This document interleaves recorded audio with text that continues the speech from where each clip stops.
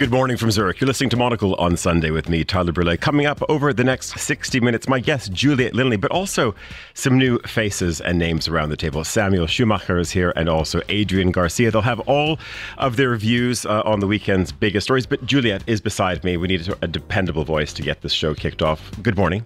Good morning, Tyler.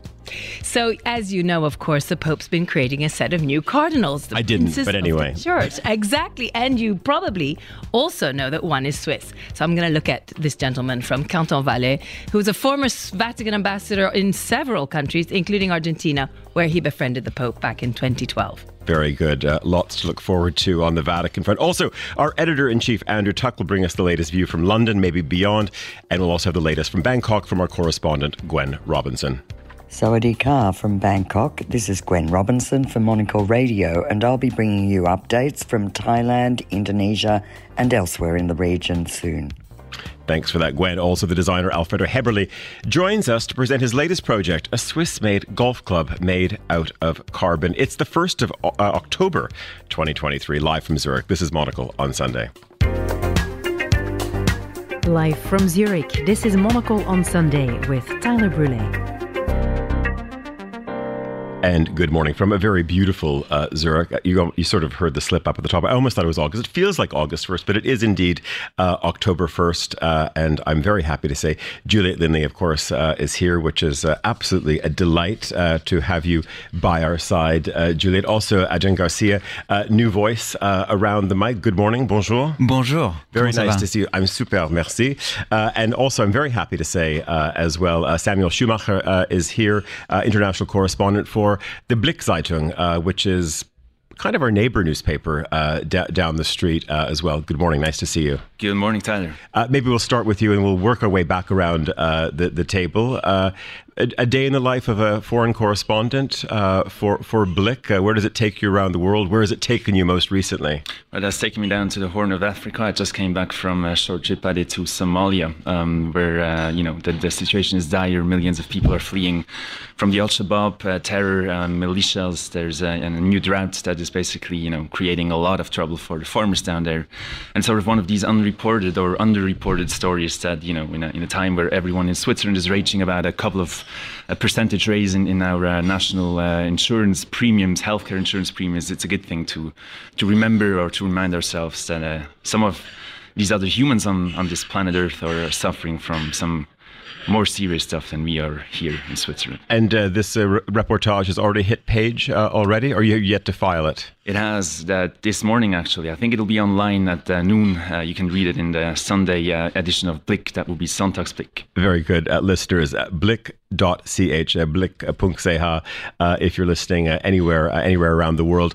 Adrian Garcia, you were here some weeks ago. We did a podcast for your program, The Bold Way. Tell our listeners, what does your program seek to do? It is a podcast. You're talking to the creative community, but there are many shows that do that all over the world. Do you just do it with a French accent, or what's different about what you do? Exactly. I do it with a French accent. I do it from Paris, where we have a fantastic creative class there. I just come back on pathway, but what interesting me is how you made it, actually. How do you made it to the top, etc., etc. So this is my my only difference. Very good. Juliette, everyone knows what you do. I mean, aside from your sort of your former Vatican gig as well, we're going to be talking about cardinals today. But it's really odd, isn't it, in this city, because as I said, it sort of feels very summery, and now also schools start to go off on holidays, and it feels like we're in this sort of kind of like smooth groove again for a few weeks, where everything is a little bit quieter. The city will calm down. Are you going away? Are you heading back to Italia? We are actually heading to the UK. So I'm going to be popping by Midori House, be warned. And that time has come to start showing universities to our eldest daughter. So yeah, stunning, no? Shocking. And she's voting. She's voting UK. This is where you're voting as. It's funny. She said, parent. With Trump and this whole Biden story and everything, I'd rather not go to the US. Did she really say that? Yes, but for our wallets, I think that's a great decision in any case. Although I must say that UK's fees have now gone up so much more than when we were in the EU. But when the UK was in the EU. But yes, so she's looking at London and possibly a few out of London, like maybe Durham or Exeter. Let's see. Very good. We're going to be talking to our editor-in-chief, Andrew Tuck, in a moment. But as you heard in the news headlines at the top, earlier this morning, a suicide bomb went off in the Turkish capital, Ankara. We're going to cross right now to Istanbul to our correspondent there, Hannah Lucinda Smith, to bring us the latest from there. Good morning, Hannah. Good morning. Just tell us, obviously, this is something which is at least if you look at the wires, something that was reported in the last sort of hour, 90 minutes or so. What do you have for us? Yeah, this is still very much breaking news, but we do have some details. So the Interior Minister, Ali Yerlikaya, has put out a statement saying that two people, he describes them as terrorists, traveling in a light commercial vehicle, which looks like a kind of a people carrier looking at the television images, detonated a bomb outside the Interior Ministry in the centre of Ankara. Now, one of the people in that vehicle seems to have detonated a suicide bomb, killing themselves, also injuring a couple of security forces. The other person in that car has been described as neutralized. That's a word that the Turkish state often uses. It either means they were killed or that they've been arrested. But there was gunshots heard after that attack. Just looking at the news pictures now, we can see that vehicle is absolutely full of bullet holes. The windows are all kind of smashed. The other thing that we don't really know at the moment is which group has carried out this attack. Turkey, over the past decade, has been subjected to terror attacks both by the PKK, which is a Kurdish separatist organisation, also by ISIS as well. But that hasn't been the case for quite a long time. The last large-scale terror attack here was New Year's Eve 2016-17 at the Reyna nightclub here in Istanbul. So, really, this is quite a worrying development. This is something that Turkey hasn't seen for a long time. Anna, this also comes, and it's somewhat symbolic as well, return to Parliament today. Do we expect that there will be some type of claim over the coming hours? Obviously, given the high-profile nature, one detonating themselves and a vehicle as well, you would expect that there would be some type of statement to follow reasonably swiftly. Yeah, we're expecting a full press statement from Ali Yerlikaya within the next few minutes. But yeah, I think this is very clearly symbolic. The other thing that we don't really know is whether these attackers intended to attack the Interior Ministry or whether they were targeting the Parliament. They were heading in the direction of the Parliament. So it could be, in fact, that they were kind of picked up as they passed the Interior Ministry. I would expect some kind of statement, claiming the attack fairly soon. It does have the hallmarks at the moment, I have to say, of a PKK attack rather than an ISIS attack. This happened on a Sunday morning quite early, not many people around, and targeting Turkish state institutions rather than kind of civilian areas, which is what ISIS tends to do. But yeah, at the moment we don't have any kind of claim of responsibility. And Hannah, with Parliament returning, and of course if you are an MP on either side of the divide, top three, top two, or maybe just the lead issue for the Turkish government at the moment going into this new session? Yeah, absolutely. And, particularly for the opposition, and particularly if, it does turn out that this is PKK, or if it's pinned on the PKK, this is going to be really divisive. This is one of the things that in the national elections back in May, that Erdogan really used to try and divide the opposition, and it worked. So the kind of main opposition had entered an alliance with the main Kurdish party. That's a party that Erdogan says is linked to the PKK. And he really made a lot of that. He said, this shows the opposition is supporting terrorism, is not serious about combating the terrorists that operate on Turkish soil. So particularly if this does turn out to be a PKK attack, I think, a lot is going to be made of that. Hannah Lucinda Smith, our correspondent for us in Istanbul. Thank you very much for that. We're going to jump over to London right now as well. Of course, our editor-in-chief, Andrew Tuck, is standing by, busy, sleeves rolled up, getting a November issue out the door. Good morning, Andrew. Good morning, Tyler. Yes, sleeves. Well, I'm actually in a t-shirt, so can you roll up the sleeves of the t-shirt? You could, but it might look like a tank top or something then. So Yeah, you might have to put your cigarettes, up the sleeve as well. Andrew, I just came from the airport, actually just an hour ago. We're in that season right now, where of course, all the titles are out on newsstand. I was very happy to see, of course, that Monocle front and center at the kiosk, at least at Terminal 1 in Zurich. But we're already getting November out the door, and maybe just a bit of a sneak preview for our audience. What's going to be on page?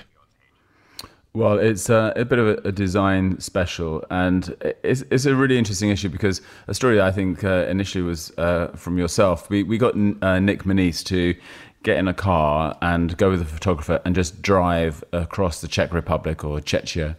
And it's amazing. It brought home to me why we started this magazine, and the idea that just being out there and not following the path that everybody else follows brings you revelations, insights. And it's just amazing to see the places they stopped off at, bicycle factories, glass blowing factories, meeting architects and designers as they crossed the length of the country. So it's great to see that idea of design coming alive on page, and then just great interviews. We have Shigura Ban in this issue. We have Remo Ruffini from Montclair, a really interesting interview with him about the scale of that brand, 600 million euros rather in profit last year, an extraordinarily powerful company. So it's exciting to see it. Andrew, I just wanted to ask you heard the news headlines that there was this gentleman who was stopped in a Skoda driving through Slovakia with a dog in the front seat, or maybe the dog was even driving. We don't know. This couldn't have been connected to Nick Manise, our design editor. What do you think? Maybe you crossed the border, but it must be tough for journalists today in Slovakia knowing what the big story is. Is it the new leader of the nation and his Moscow ties, or the dog in the car? It's hard to know which one to follow. Indeed. And if we were looking at the papers and what's dominating headlines, I know we've got a Conservative Party conference getting underway. It's conference season in the UK right now. We certainly see a Conservative Party trying to pull out a variety of you could say sort of new tricks out of the bag so they can keep their heads above water. But what's dominating headlines there? Well, that's true. It's fascinating. The Tory Party conference coming up, so they're trying to once again pitch Sunak as a credible leader, as somebody who has an idea of what the country should look like. But when you read all the stories, the difficulty is that most of the things they're taking opposition to. So they're going to say that they don't want any councils allowing staff to work 4 days a week, that they don't want to push ahead with what's seen as anti-car measures. They want to roll back on environmental promises, which is all fine, and it will appeal to some constituents. But my feeling is that actually, even when you're maybe on the right, maybe you're sceptical about many of these things, you still have children, grandchildren who are going to be putting the pressure on you. You still don't like the idea of just giving up on things. You want to know what the alternative view is. And I don't think that he's very good at kind of articulating what that is. And it comes in a really funny week.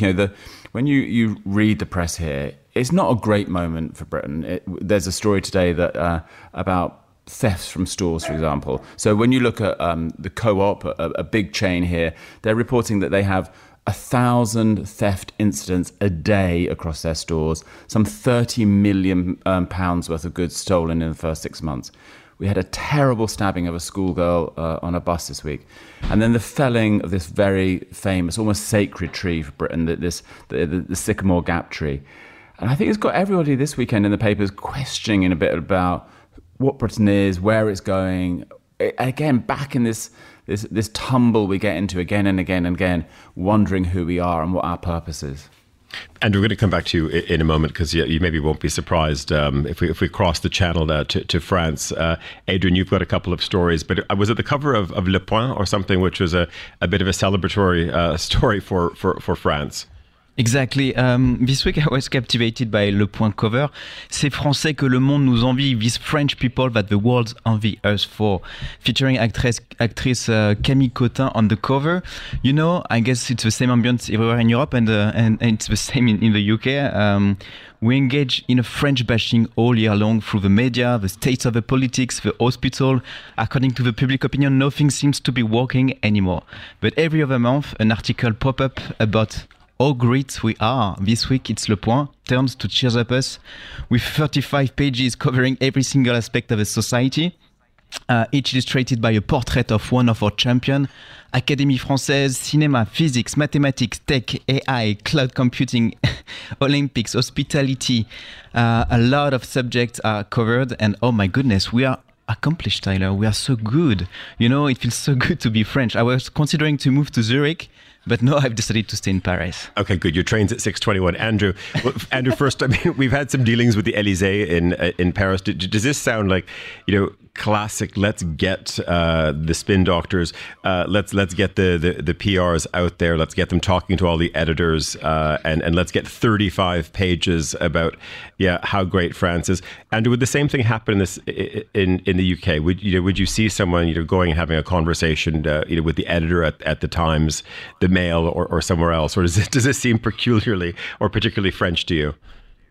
No, I think you occasionally see these stories coming out, reminding British people that we're all great.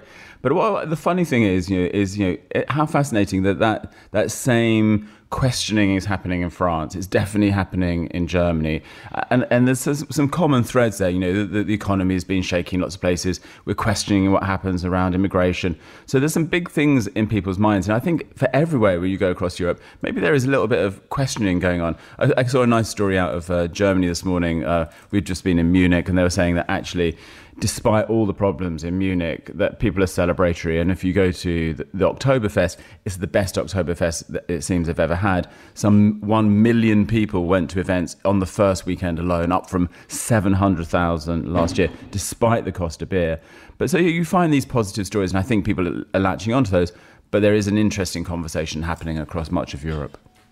I want to come back to you, to Adrian, in a moment as well. But Samuel, when you hear these types of stories, and of course there's also there's soul searching in Switzerland as well. Because of course your newspaper, it's a popular title. Yes, you have a French component to the paper as well, but it's a German language paper in German Switzerland. Do we see that same type of narrative here as well? Because I mean, of course, Switzerland likes to sell itself on stability, but also there is a degree of soul searching right now. Maybe not the same type of hand wringing that's happening north of the border in Germany, or maybe if we head west towards France. But do you feel that here in Switzerland too? Yes, particularly now, a couple of weeks, before the national elections are going to happen on the 22nd of October. This is going to be the big soul-searching moment for our country.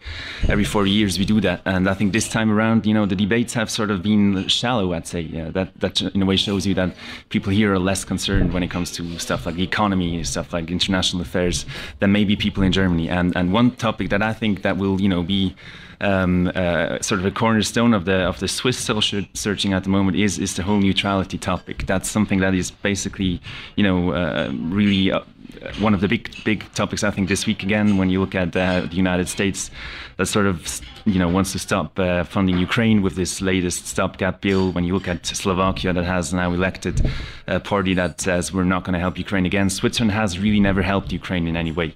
There was some humanitarian aid, but there were no vests, there were no tanks, there was nothing like that. And I think that whole sort of neutrality thing that Switzerland has, been holding on to for decades now, this is sort of, getting on some people's nerves. Other people want to stick to it, and I think that's, what we are focused on right now.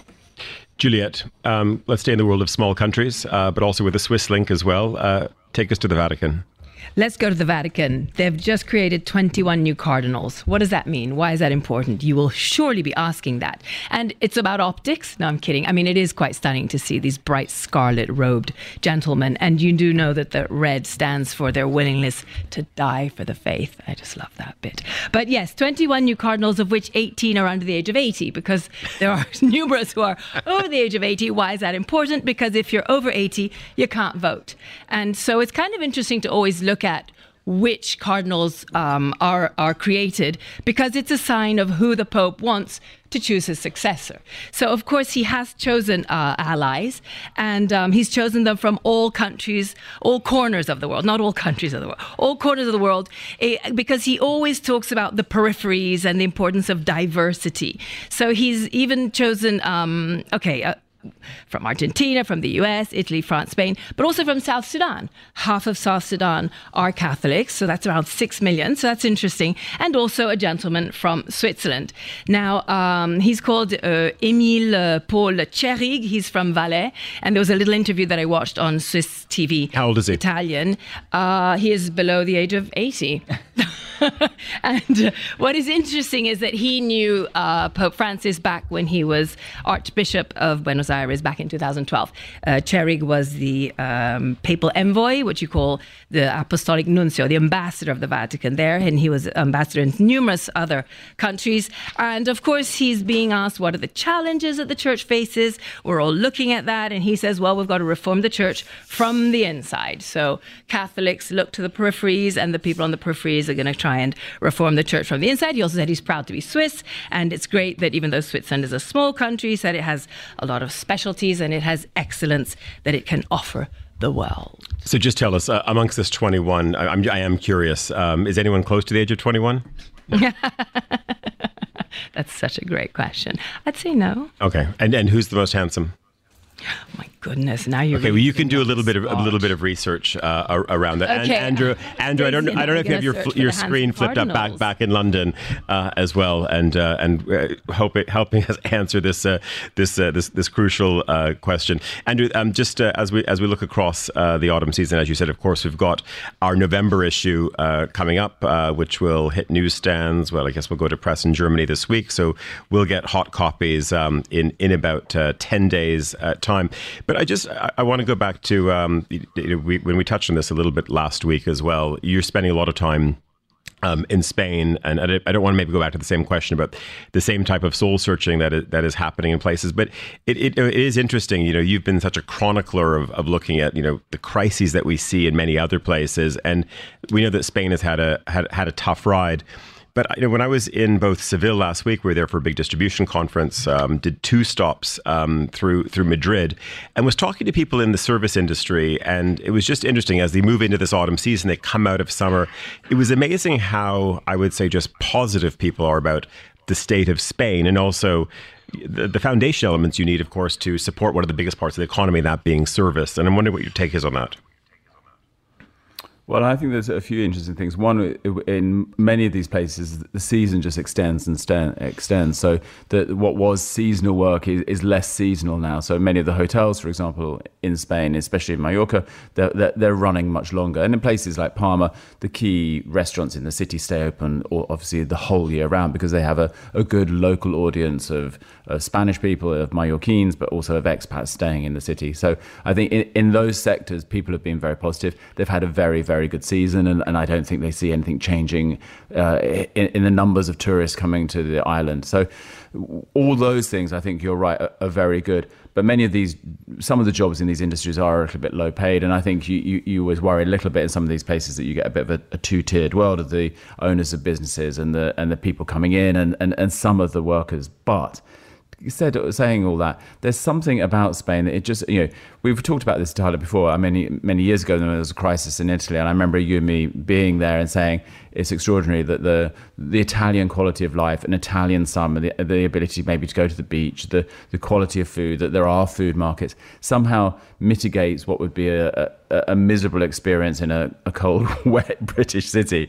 And I think that Spain is the same, that even though prices did go up, they didn't go up as much as elsewhere, that there was always plentiful fruit and veg at good prices and things. So I don't know, the economy, people still always seem to be a bit happier in a way than their northern neighbours. I guess sunshine probably plays a small part in that, doesn't it, Andrew? Yeah, definitely. And that's why we include it in the quality of life survey. When we look at cities where you have good weather, it does affect how people behave, because you're not holed up at home. You're out in the streets. You're with people. You go to the park. The way that you live changes. Yeah, I think sunshine is definitely a key factor. Not too much of it in August, but a key factor. But yeah, I think that when you look at the hospitality industry in Spain, it's vibrant, and the number of openings I see in Palma and in Mallorca is extraordinary.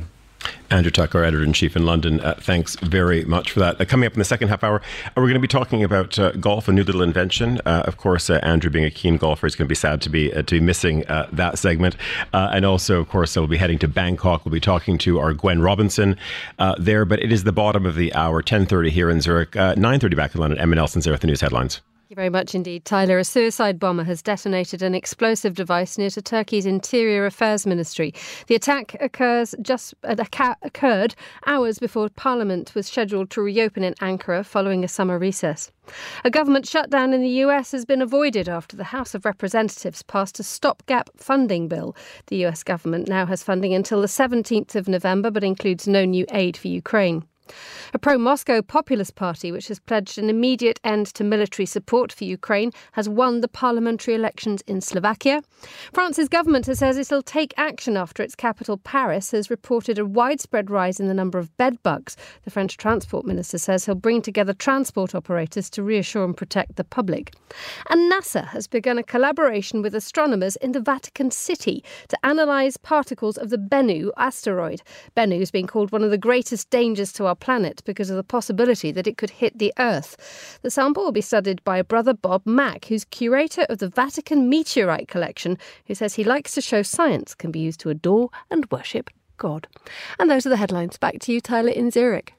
Yeah, Emma, did you set that story up just to bait us? Because we have a very special guest in the audience today, Benno Zog, of course, our former defense correspondent contributor. He obviously misses his time getting up early on a Sunday morning to be around the microphone here. He's here. So was that the whole idea, the Benno link? Well, also, I'm not quite sure because Bennu is supposed to be one of the greatest threats to Earth because it could hit us. So I'm not quite sure. But I know that Benno isn't allowed to talk on the radio because of his job. No, he's not. So, and we know that Benno's job is, of course, to identify what are going to be the greatest threats to Earth. So there is a link there of some sort. I'm interested in Bob Mack. I don't think he's one of the new Cardinals, but probably not. Emma, you're always quick on the screen and the keyboard. Have you pulled up the 21 Cardinals? No. Do you want me to do that right now? Well, listen. Hang on, you can come back to me in a minute. We can come back in 13 minutes. We can do a news check-in at to a quarter to the hour to see what we have there. But Juliet's standing by. She's got another very important story for us out of Italy, I believe. Juliet. Well, if it's not the Pope, it's the mafia. So everyone loves a good Godfather theme on a Sunday morning. And this is the FT's obit on Matteo Messina Denaro. So he's died after 9 months in captivity. And it's kind of interesting to look at how this gentleman, who was not a gentleman, he was a top-end total brute, but how he kind of shifted Cosa Nostra, the mafia's focus, from warfare to wealth. So this is the guy who orchestrated the tragic car bombings in '92 that killed Italy's most famous anti-mafia prosecutors. Now, that was Giovanni Falcone and Paolo Borsellino, heroes, massive heroes in our country. And he was given multiple life sentences, multiple life terms in prison, but he only spent 9 months before dying of cancer. He was in fact caught in January entering a private health clinic in Palermo where he was going for treatment. So what he did was, in shifting Cosa Nostra's focus, he set up his own mafia strategy based on business rather than doing attacks against the state. He modernized the mafia's business operations, invested in companies like a Sicilian supermarket chain, real estate, construction, and alternative energy companies. So if you think about it, he was the son of a local mafia clan leader who actually was said to have made his money by plundering ancient Greek and Roman antiquities back in the day. Very, very in vogue. Very in vogue. And now Messina Denaro, he was a bit of an éminence grise because he was such a genius at evading arrest. But he figured out that the mafia could do business invisibly, so without bloodshed. And as his biographer put it, who was quoted in the article, in the Financial Times article, well, if you don't see the blood, then you forget that the mafia exists. And it's true that the mafia is so much less in the headlines than it was, say, when we were much younger in the 80s and 90s in Italy. Are you concerned? I just want to go over to Adrian, and I'm fascinated. Emma, I might want to bring you in on this as well while you look for all of the good-looking Cardinals. But this story out of France, of course, this bed bug issue. Now, is this because there's too much I don't know, heavy upholstery on French buses and trams, and therefore you have the bugs on them. Of course, Sam, we've solved this problem in Zurich. There was quite an outcry because we used to have wooden seats in the trams in Zurich, and then they went to upholstery, and now they've gone back to being wooden again. So I think maybe that also sort of helps fight part of the bed bug problem. Are you concerned when you go back to Paris? You've said, you're not interested in Zurich. So that's fine. So on y va.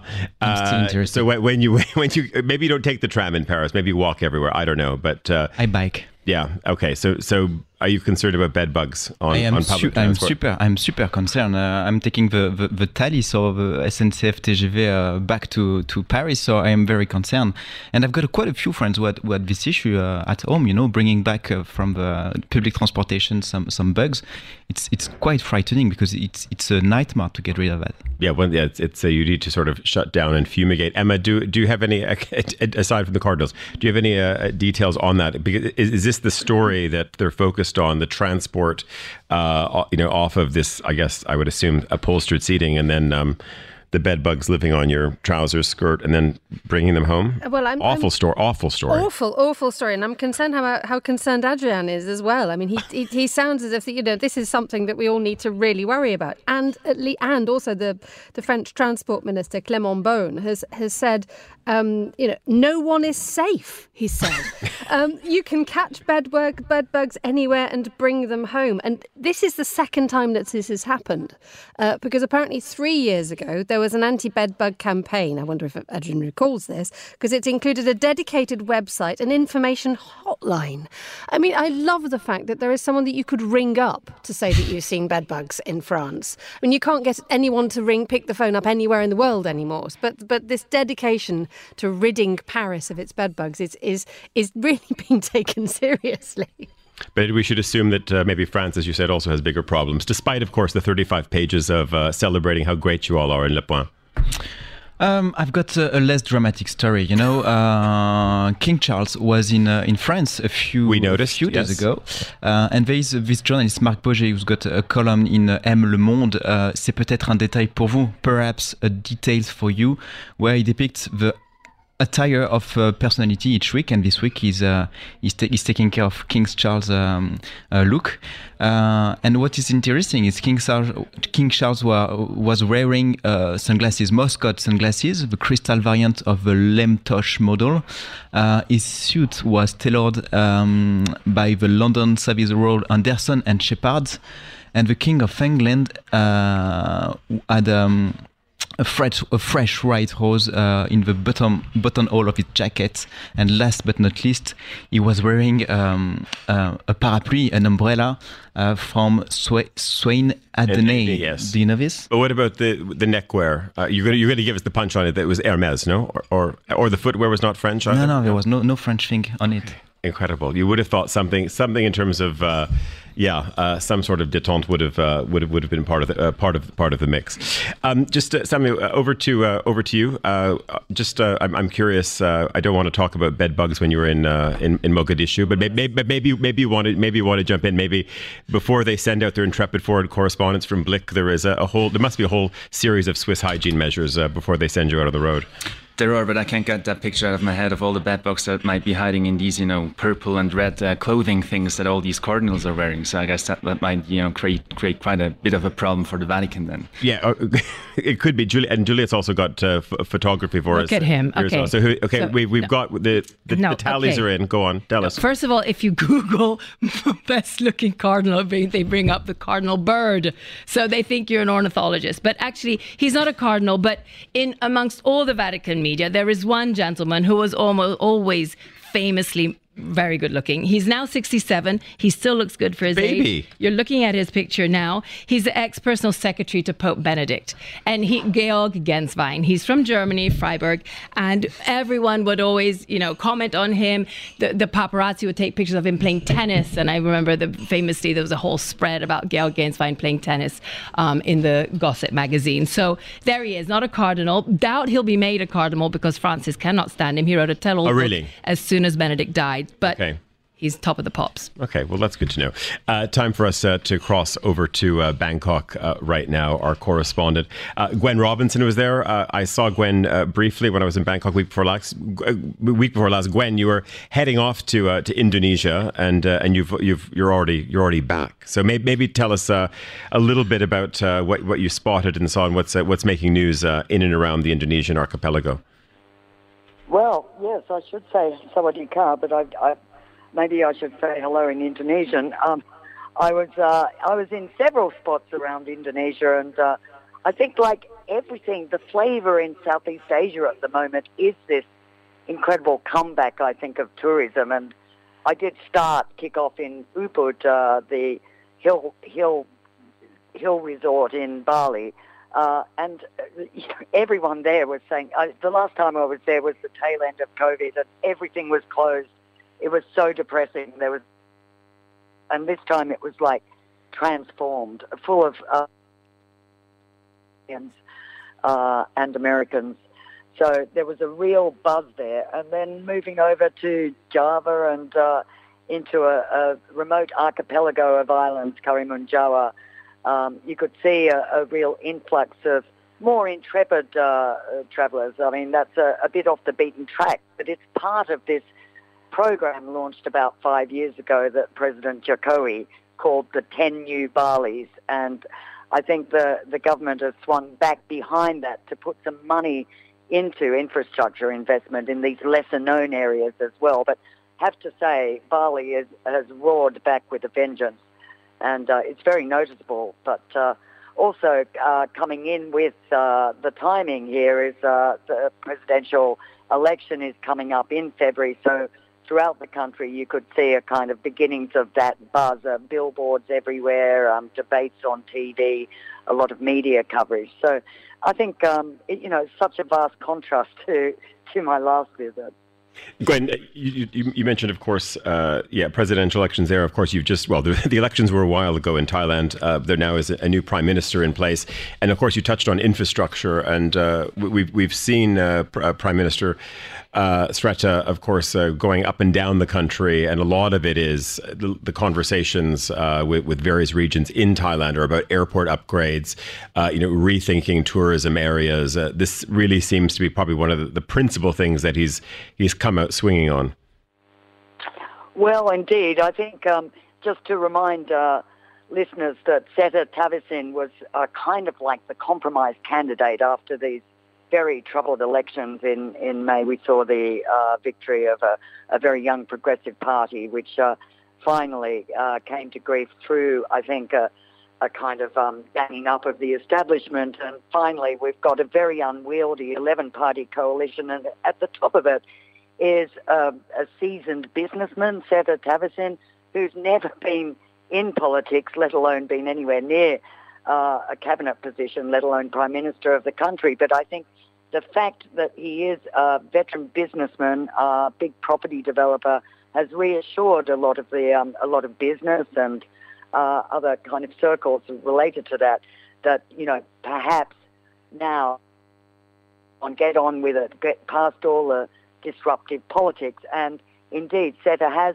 made it a big priority in his early speeches. He's only been around for a matter of weeks, but prioritising things like investment in infrastructure and particularly stressing foreign investment, which greatly reassures people. But I think on the downside, his party is an extremely popular party set up initially by Thaksin, the disgraced former prime minister who recently made a comeback, and therefore pursued some very populist promises during the campaign. And one of those is to hand out a free 10,000 baht, which is about $300 digital for every Thai over 16. And already I think economists are saying, well, how is the government going to fund this and proceed with some pretty ambitious infrastructure plans? So there's a bit of questioning about that, but Srettha went off to the UN last week. The UN General Assembly made his maiden speech, his inaugural appearance as Prime Minister. He said the right things, looks good, talks well, speaks English, which unlike some previous Thai leaders. So, I'd say that overall there's a there's a bit of a grudging acceptance that maybe this will not be too bad for as long as this very unwieldy coalition lasts.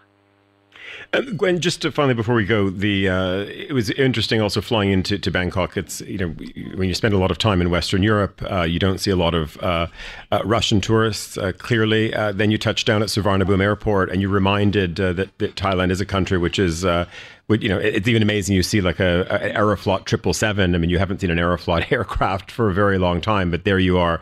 And the Russians are certainly, I'm sure, sort of keeping hotel rooms busy and booked. The country's also on a bit of an offensive as well, isn't it? To woo other countries. A lot of discussion about ease of entry for Chinese again, as much as other countries. Correct? Yeah, I'm so glad you brought this up. Incredibly, just recently we had out of the blue Thai government announcing a new program of visa-free entry for, would you believe, Chinese tourists and Kazakh people from Kazakhstan, which has left a lot of it got to the bottom of why Kazakhstan would be a big priority for the Thai Tourism Authority, but that's the way it is. This is actually already unleashed, I think, a huge renewed interest from Chinese travel tour operators. It's very clear that Thailand doesn't want to go back to the bad old days of what they call $0 tourism, of mass Chinese cheap mass tours, but they're trying to attract desperately a kind of slightly higher level of Chinese traveller. And already, I mean, the numbers are incredible. They've already exceeded Thailand's forecast for this year. So just to remind, they hit 40 million arrivals just before the COVID year of 2020, just before that. And now they've already projected to come back this year with nearly 29 million arrivals. They've already hit 17 million in the first 8 months of the year. So it's all looking good for them. And Seta, the new Prime Minister, knows that the key element of, his efforts to revamp Thailand, attract investment, and also revamp tourism. So I think we're going to see a lot of these new deals. And as you say, I mean, we've had this flood of Russians, and I was looking at the plans for new flights are just extraordinary. We've already got, I think it's 17 flights a week from Russia, but by the end of October, so in the next 4 weeks, it's going to go up to about 27 flights a week, and a lot of those are coming from they're non-Moscow flights. They're coming from Khabarovsk, Vladivostok, places like that. And already, people are calling Phuket, Phuketski, because a lot of those flights are going straight into Phuket. And we're getting direct flights from this month from Saudi Arabia straight into Phuket also. So you can expect your little beach holiday in Phuket you'll be sharing that beach with our visitors from the Middle East, a lot of Russians, and who knows, Kazakhs, if there are enough of them to make a difference. There has to be something behind that Kazakh story as well, maybe to do with energy or something else. Gwen Robinson, our correspondent in Bangkok, thanks very much for that. You're listening to Monocle on Sunday. It's just coming up to 10:48 here in Zurich, and of course Juliet Lindley is still with me. Samuel Schumacher from Blick, also Adrian Garcia from the Bold Way. But I'm very happy to say as well, a gentleman has just joined us around the table who is something of a neighbor, but of course also a very familiar name and maybe face as well to Monocle listeners. Anyone, of course, who focuses on the design community. I bumped into him recently. He told me about a fantastic new project. It was about a golf club that was developed in Switzerland. It was going to transform the game. And here he is, Alfredo Heberli, to talk us through Golfire, your new, I hope I pronounced it right, your new project. Good morning. Nice to see you. Good morning, Tyler. Tell us about this extraordinary new little project, which is about to, of course, hit sports stores and be unveiled. Yeah, I think the golf play it's one of the most beautiful game ever, but at the meantime also the most difficult one. And I don't play golf, so I was asked 10 years ago if I could help them, this startup since 12 years, a startup. And then we just came together, extremely multidisciplinary people. So it was like a pro, it was an engineer, it was the founder, it was me. And we discovered that we really want to change the game. It's like such a beautiful game because people who are on different level can play together, which you don't find in another sport. And by that, we try to simplify the game, to make it more playfulness, to say, hey, you are spending time in the free time in the outside by walking around with peers, with your colleagues, with your competitor, whatever you want to call them, and you enjoy really for a half a day for some holes. And how can we bring back this joy to this game, which is a little bit stiff and complicated? And that's a reason to make it really from today, to make it more contemporary, and so that's a little bit the starting point. Now, Alfred, we probably have listeners around the world who might be, loading up the car. They might be heading out of the hotel room to play a round of golf. What's the offer here? I mean, how are you changing the beautiful game? Because obviously you are from an industrial design background, and I have to say, it is probably it almost makes me want to get out and play golf, because the imagery and the brochure that you've put out, I'm keen to get Adrian's view on this, is so beautiful and so seductive. And as you said, it's completely modernized the game. I mean, just image-wise as well. But what are you seeking to do? Yes. Of course, how I told it, I'm not playing. Not yet. I was going to say. Yet. When the client, the founder came 10 years ago, I said, listen, with 60, I will be next year, I will then start playing golf. And he was like, hey, Alfredo, but you are like just first meeting and you already all telling me that we need 10 years to develop that. I said, listen, if I design a chair, I need 3 years. If I design a glass, I need 2 years. So if we really want to rethink golf, then it will need one decade. And here we are. So we went in the market with the first club out of 7, because I was asking, why do we have 14 clubs to play the golf? For me, it was so complicated, so extremely complex, so heavy, so not modern, so not light, not minimal, nothing like that. So he said, yeah, you are true. I mean, it's just a history that started by adding another club, and then nobody really rethought it. So I was like coming from the totally other side, and I said, okay, how many or how few do we need to play golf in a good way and walk through the green? And at the end, with the engineer, with the pros, we discovered that we really don't need so many. And that's why we say 7 is bigger than 14. That's what you need, and that makes enjoyable. I don't know if somebody plays golf. Yeah, I was going to say, I think we should do a small poll around the table. There's some sort of nodding. I mean, Samuel, I see you smiling over there. Are you a golfer? I'm not a golfer yet. I'm not 60 yet either. Maybe that's a good goal. You know, when you turn 60, you start playing golf. I would agree with that. I think it's an interesting time to re-innovate the play of golf, the game of golf, now that maybe the most famous golfer on earth is about to head to prison, maybe. You know, over in the United States, Donald Trump might lose his ability to play golf. So maybe that's a good selling point. Now that he's out of the game, now that that guy makes some space on the golf courts out in the world, but you should get your 7 clubs and hit the road.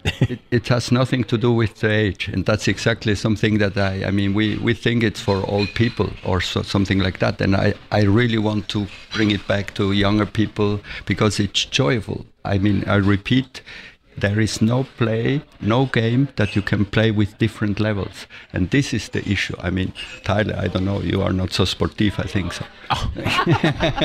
So I wish, we could play together. Listen. We are really worse, yeah. Listen, sorry. I'm heading towards 60 as well. Now, let's open up to the youngsters around the table. Adrian, golfer? No, not golfer at all. I've never done golf before, but But you're intrigued though by the process. Yeah. It's sort of selling you, no? The code are very nice, and you took the code of skateboarding, of hiking, etc., and it looks very sexy. And I want to be a golfer now. Yeah. But that is exactly, sorry, Tyler, but exactly the point, because the pro that is since 12 years with us in my personal assistant that is running this project, they are both surfer and skateboarder.